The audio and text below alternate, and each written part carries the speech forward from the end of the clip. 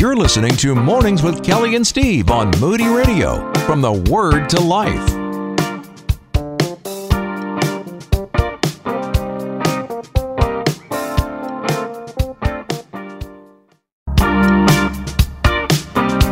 Keep it here for more Mornings with Kelly and Steve.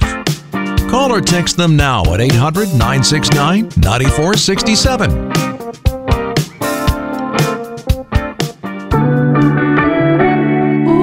You know, Danny Goki just trying to jump in on my jam right now, because we're about to talk about an article with Nancy Fitzgerald of Anchors Away that was published by the Pew Research. We'll link to this over in our Facebook page, but this did come through Christian Post.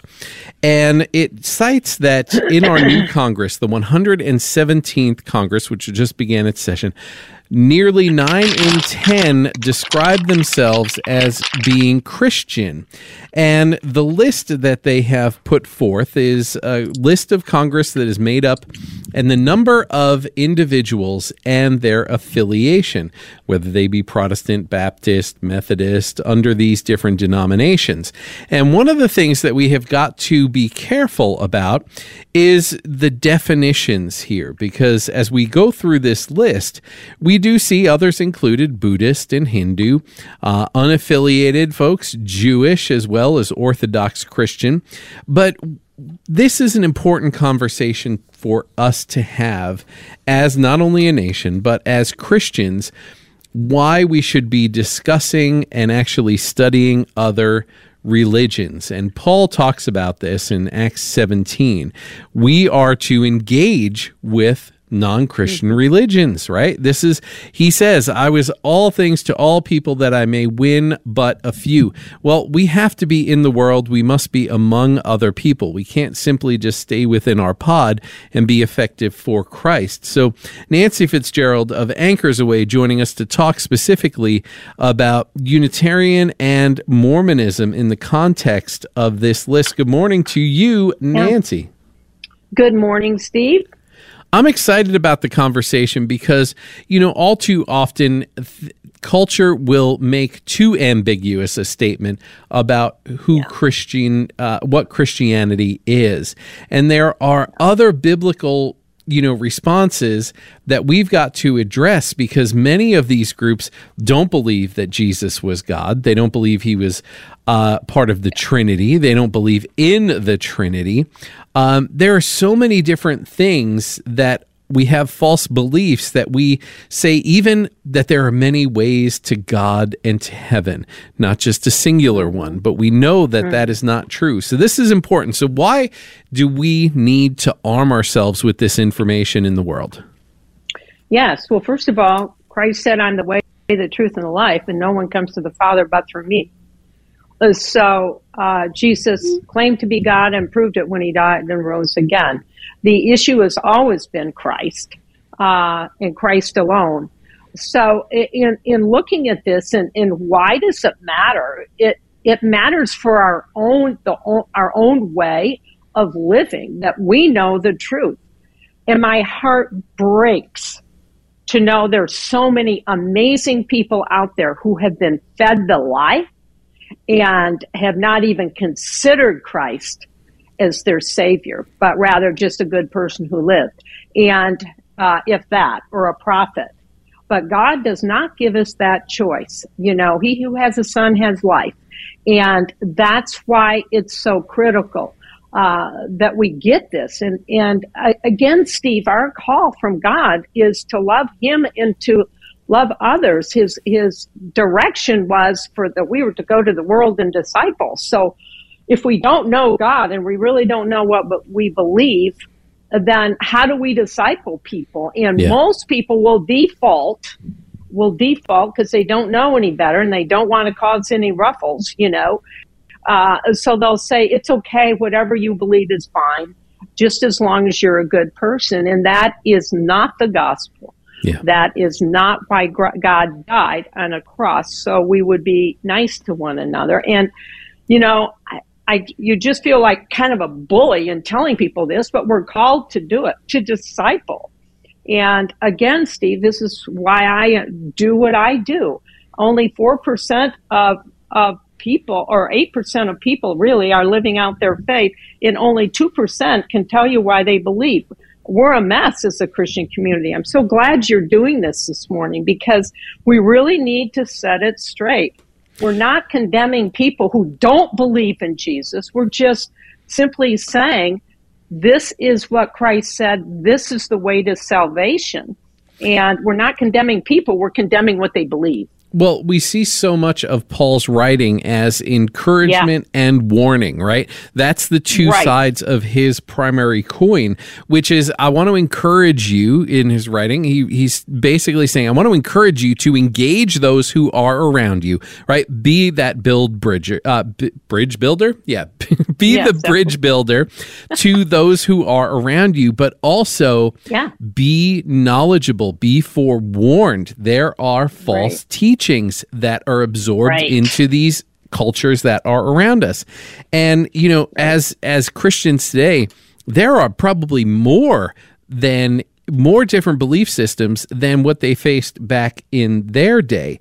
And when we look at this list from the Pew Research, we see the different denominations. Christendom, which is showing Protestant, Baptism, Methodist, Anglican, Presbyterian, Lutheran, Congregationalist, non-denoms, Pentecostals, Restorationist, Adventist. I'm just going through the list. Reformed, Pious, and then Catholic, Mormon, Orthodox, Christian. And those are all lumped in under Christianity before we ever even get to Buddhism, Muslim, Hinduism, Jewish culture. And in this makeup here, 88% fall into this Christian definition.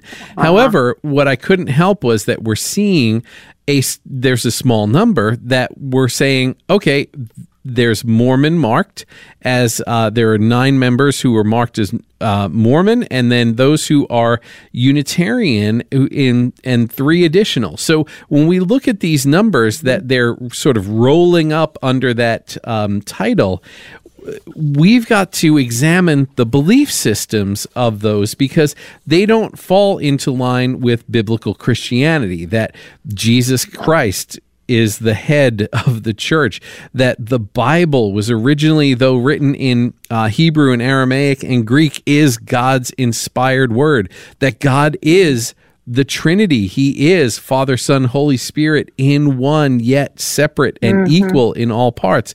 All of these things, we've got to understand that these, and we'll focus today on Mormonism and unity, of the fact that that is not the belief system. When we look at their belief system and say, does it align with biblical Christianity, there are some great chasms of disparity there. Huge. I mean, absolutely huge. Take Mormonism, for example. Again, we are not condemning people. I'm going to just scream this. We are not condemning anybody who believes in this. But what they believe is evil, and it's a lie. And it is keeping them from salvation. It is keeping them from being set free, as we talked about earlier, in Christ, to become a child, not to become under the yoke of religion or a cult. So let's just talk, if we can, for a minute about what Mormons believe. Their words are the same as Christian words. They identify as Christians, many of them, assuming that they are Christians. They have been falsely led in this. But with that aside, they use Christian words. And we see here, for example, in Mormonism, they will say, God is my Father in heaven. And we think about that, we hear it, and we say, well, that makes sense from a Christian perspective. But to go on and ask, who do you say your Father is? Tell me about who your God is. The Mormon meaning of God, my Father, is God is a 6-foot physical exalted man. His name is Elohim. Once only a mere human, he had to learn to become God. And he has a Father. and there are many gods above him. He is only the, quote, God of this universe. Now, that's from their doctrine, so I'm just telling you. Christian meaning is, even though God is a personal being, God the Father has never been human. He is creator, and we are the creator. God the Father has created the entire universe. God meaning, in this sense, Jesus, God, the Holy Spirit, present at the creation of the universe. He is the head of the Trinity, God the Father. All things are subject to him. There is nothing, no one who is above him. That is our Father. That is God. And the huge difference between it. Jesus is God's son. It's another thing they believe. We said, yes, absolutely. He's the hub of the Christian faith. But the Mormons believe this. They say, Jesus Christ was a spirit baby born to Heavenly Father and one of his goddess wives, Heavenly Mother. They named him Jehovah. God is married to many women, and he cannot create anything from nothing. He had to have sex with his wife in order to produce Jesus premortally, as well as all humanity by the same method. Lucifer, the devil, is also one of Jesus' spirit brothers. Yes.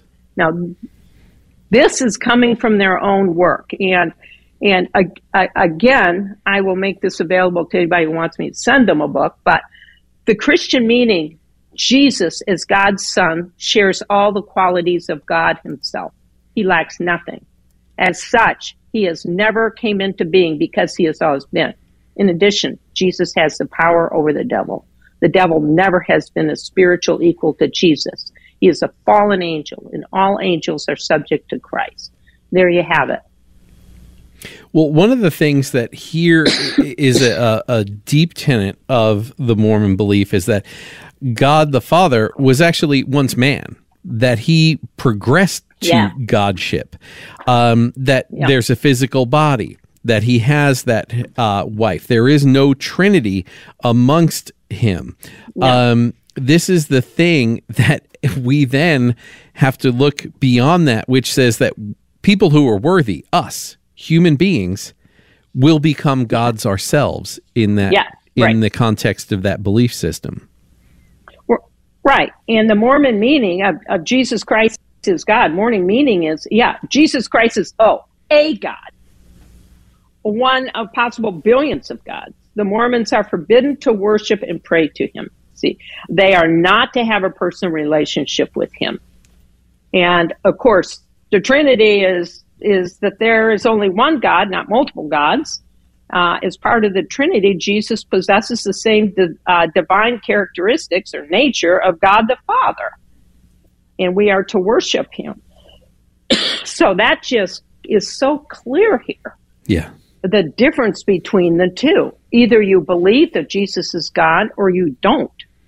But again, if he's not God, there's no salvation. If there's not God, he's a liar or a lunatic, as C.S. Lewis would say. Yes. So it's up to us then, not to condemn the person, but again, Steve, this gets back to a bit of this morning. If we are called to go and disciple, and we believe that Mormons are Christians, there's no reason really for us to share the gospel with them or to have a conversation. Tell me about your God. Yeah. And follow it up with questions. Where do you get that information and how do you know it's true? And for the Christian, we believe that Jesus is God because he proved it on the cross. There's more historical evidence that he died and rose again than any other event in the history of mankind. Yeah. Yeah. And when you really do study this and you understand God's word itself, is the Bible true? Is that the one true source? The evidence that is built for that is remarkable.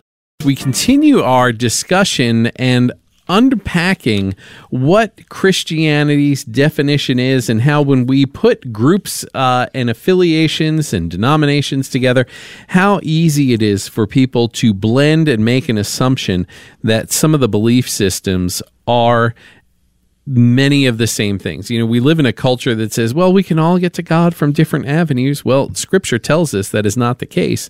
There is only one way to the Father, and that is through a personal relationship with Jesus Christ. And so we're looking at two different ones. We just finished talking about Mormonism and some of the belief systems in their religion, and ultimately, this is one of the things that really strikes me about this, is anything where we're seeing laws, right? Where we're seeing no this, no that, no alcohol, tobacco, coffee, or tea, or these things. We've got to be mindful and watchful of those things. And so if those are things that you are hearing in your church, be mindful of that, and do take time to step back and examine it, because in biblical Christianity, we are founded upon the fact that Jesus Christ is the Messiah, the promised one, who is the Redeemer, who died upon the cross, who came back resurrected in his body, witnessed by hundreds of people, accounts written and captured in God's Word that has survived millennia. And we actually have the most evidence of that writing than any other written document in the world. But yet we still dispute it and say, no, just some guys wrote that. That's not God's Word. It is God's Word. And we see these belief systems, but again, when we have a culture that says, hey, all roads lead to heaven, well, guess what? There are a lot of people who miss that narrow path and that narrow gate. And Nancy Fitzgerald of Anchors Away Worldview Ministry is joining us to talk about these. We just finished up on Mormonism. But one that we see is focused, universalism is one area that we have bits of Christianity, but then when we tie this all together, if you just throw Christian into the name or Christianity into the name, there's an automatic assumption. And that is the case with the Unity School of Christianity, which was founded just actually in the late 1800s. And they have a massive publishing arm, and there are magazines and devotions that are spread all throughout the world in homes everywhere, but people aren't aware of what is truly in those words. And so let's talk about the Unity School of Christianity compared to Christianity, because death doesn't even exist in their belief system. There is no heaven nor hell. There are many beliefs that are completely off from biblical Christianity. How do we make sense of this, Nancy? Yeah, and again, we make sense by knowing the truth and comparing it to the Scripture. Yes. But as you say, when you have a belief system that rejects the very basics, invisible power, God is interchangeable with principle and mind and all of this stuff, where all of a sudden this universalism, it stresses the use of reason and modifications of beliefs, and they are open to any other religion, non-Christian religions especially, that they would adopt some of their principles as well. If Christ was a teacher and worthy of imitation, but he was not held as being divine. So we see massive altercation from the truth of who God really is through the Scriptures. And this whole idea of how to be saved, and their answer is by recognizing that each person is as much a son of God as Jesus is.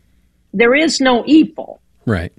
There is no devil. There's no sin, no poverty, no old age, which, okay.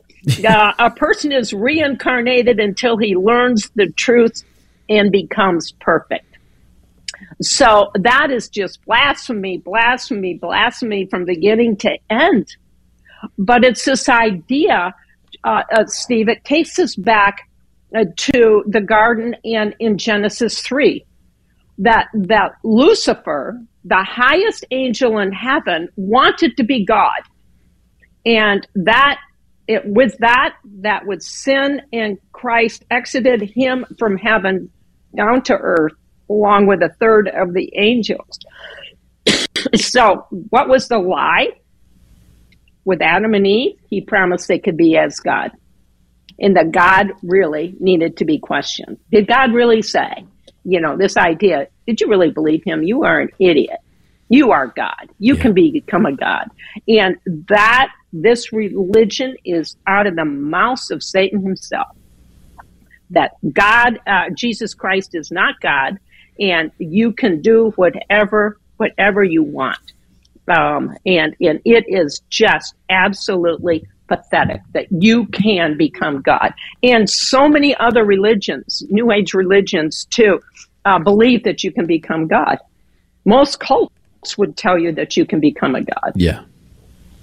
And the leaders themselves purport to be the God, which is how they gather people to follow them. Or they will use the interchangeable word of being a prophet, right? That is danger that we all see. And, there's not...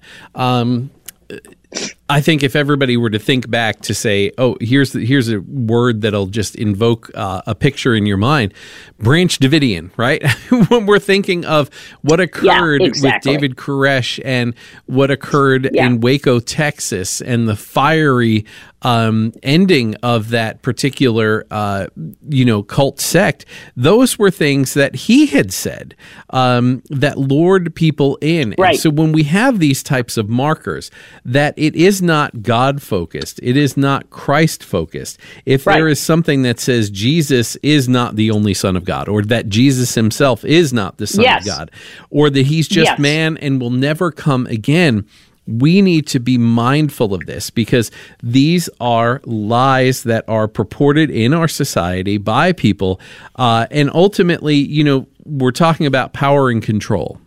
Power and control is where, this stuff rests. And so this Pew Research document and the study that they have placed out, which is that 9 in 10 describe themselves as Christians, we need to be mindful of what that means, because the belief systems that are attached with the moniker of Christian can vary, and when they are usurped and taken by legitimate sectarian cult organizations, we see danger for the Christian.